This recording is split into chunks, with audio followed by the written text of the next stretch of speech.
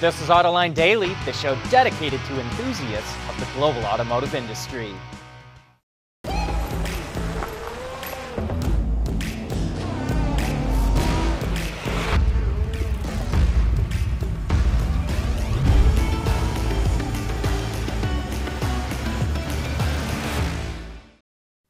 Say, could General Motors end up changing its name? Adam Jonas with Morgan Stanley posed that question to GM CEO Mary Barra on yesterday's earnings call with Wall Street analysts. He suggested that with a new name and an emphasis on electric cars, GM might be able to get a much higher stock price. And Barra's answer was intriguing. She says that's something they've looked at, but she added that they would have to decide when the time is right and have enough proof points so that everyone believed GM was truly becoming an EV company. And then Emmanuel Rosner from Deutsche Bank asked her if GM would consider spinning off its entire EV operations into a separate standalone company. Barra did not say yes, but noted that GM is open to any idea to improve shareholder value and added that nothing is off the table. So what would you do if you were Mary Barra? Would you rename General Motors?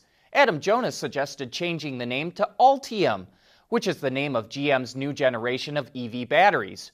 What would you call it? And would you spin off GM's EV operations? Barra also talked about how GM is growing its EV lineup in China. Despite the pandemic, GM's EV deliveries were up by more than 25% in the first half of the year, and it's adding new entries such as the Chevrolet Menlo, the all-new Baojun E300 and E300 Plus, which can be charged in an hour using DC fast charging. There's also Wuling's first EV, the Hongguang electric minivan, and the Hongguang Mini EV, and the Buick Velite 7, Buick's first all-electric SUV. And hey, be sure to join us for Autoline After Hours this afternoon, when we'll take a deep dive into how Ford designed the new Broncos. Our guest is Paul Wraith, the program chief designer for the Bronco. We're curious to know how they decided on the form language, and we want to know how customer-centric design played a role in developing the Bronco and Bronco Sport. Chris Pauckert from Roadshow by CNET will also be on the program, so join John and Gary to go behind the scenes on how Ford went about designing the Bronco. Engineer from anywhere. Perform tests from your office, lab, or living room. OTA, connected car, diagnostics, remote testing, we have you covered. Our hardware and software is trusted all over the world. Global company headquartered in Troy, Michigan. Intrepid Control Systems. One thing holding more people back from buying an EV is the price difference compared to a similar vehicle with an internal combustion engine. According to a new survey from Ward's Intelligence, we're still about 10 years away from reaching that break-even point. Most of the participants said that the price of lithium-ion battery packs wouldn't reach $100 per kilowatt hour until 2025 or after. $100 per kilowatt hour has long been considered the magic number to make EVs cost competitive with ICEs. But there's a lot of factors, like what segment a vehicle fits into. It's a bigger deal for a Hyundai Sonata than, say, a Porsche Taycan. And then we must also consider the chemical makeup of the battery. The Ward survey says lithium-ion will still dominate the market between 2025 and 2030, but lithium-sulfur and solid-state batteries will start to gain share. Another popular option could be cobalt-free batteries. And Reuters reports that Panasonic wants to make cobalt-free versions of its 2170 battery cells, the same kind it sells to Tesla, and it wants to do that in the next 2 or 3 years. These kinds of batteries are cheaper and last longer, but also have less energy density, which means less range. So Panasonic also plans to increase the energy density by 20% in those same cells, but with a little bit of cobalt, and it hopes to do that in 5 years. Panasonic first debuted the 2170 lithium-ion cell in 2017 with the Tesla Model 3. BMW is developing a closed and sustainable material cycle for battery cells and will open a pilot plant to produce recyclable battery cells in order to improve performance and demonstrate large-scale manufacturability. The automaker wants to control all aspects of the value chain, including selection of raw materials, battery cell composition and design, all the way to near standard production and recycling. The main focus will be optimizing production efficiency, costs, and quality of the cells.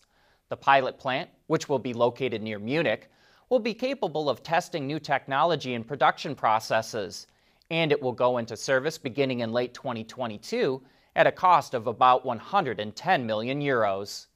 Speaking of battery cell production, Swedish company Northvolt says it secured $1.6 billion in financing to expand its factories in Europe.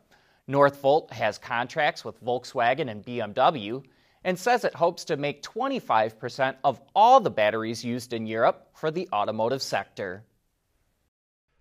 AutoLine Daily is brought to you by Bridgestone Tires, your journey, our passion, and by Intrepid Control Systems, over-the-air engineering. Boost your game. Renault posted a stunningly big loss for the first half of the year. It lost over $8.5 billion. And Nissan played a big role in that loss. Renault owns over 43% of Nissan and always gets a big dividend payment from the Japanese automaker. But because of the pandemic, Nissan is losing money, so Renault isn't getting much of anything from Nissan. With Mitsubishi just announcing it's pulling out of most of the European market, the Renault-Nissan-Mitsubishi alliance sure looks like it's on shaky ground. The Volkswagen Group also posted big losses for the second quarter, but not as nearly bad as Renault. VW says its production for the last 3 months was down 40% and its revenue dropped 37%. It posted a loss of 1.5 billion euros compared to a profit of 4.1 billion a year ago. GM is once again teasing the upcoming Hummer electric truck. In this short video featuring NBA superstar LeBron James, it revealed that it will debut later this fall, with reservations beginning at the same time, and production will start in fall of 2021. It also teased product features named Adrenaline and Crab Mode, but didn't share any details. We imagine Adrenaline is going to be something like Ludicrous Mode in Teslas, and Crab Mode probably has something to do with hardcore off-roading. It also teased these silhouettes of the vehicles, one a pickup and the other a SUV. That's all we have for now, but we'll learn more closer to its reveal. At CES this year, Sony gave us a bit of a shock when it unveiled an electric and autonomous vehicle called the Vision S.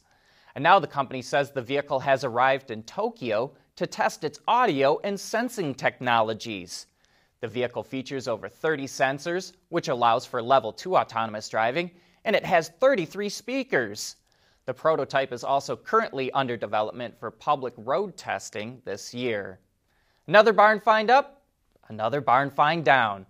Viewer Sam Fiorani provides some good insight into this one. He says, the truck looks like a 1941 Chevrolet. The lack of trim along the hood differentiates it from the very similar 1942 model. It is also similar to the 41 GMC, which would have a General Motors truck badge where the side hood louvers are on the Chevrolet. And if only this truck could talk, I bet it would have some great stories to tell. But that wraps up today's show. Thanks for watching, and please join us again tomorrow.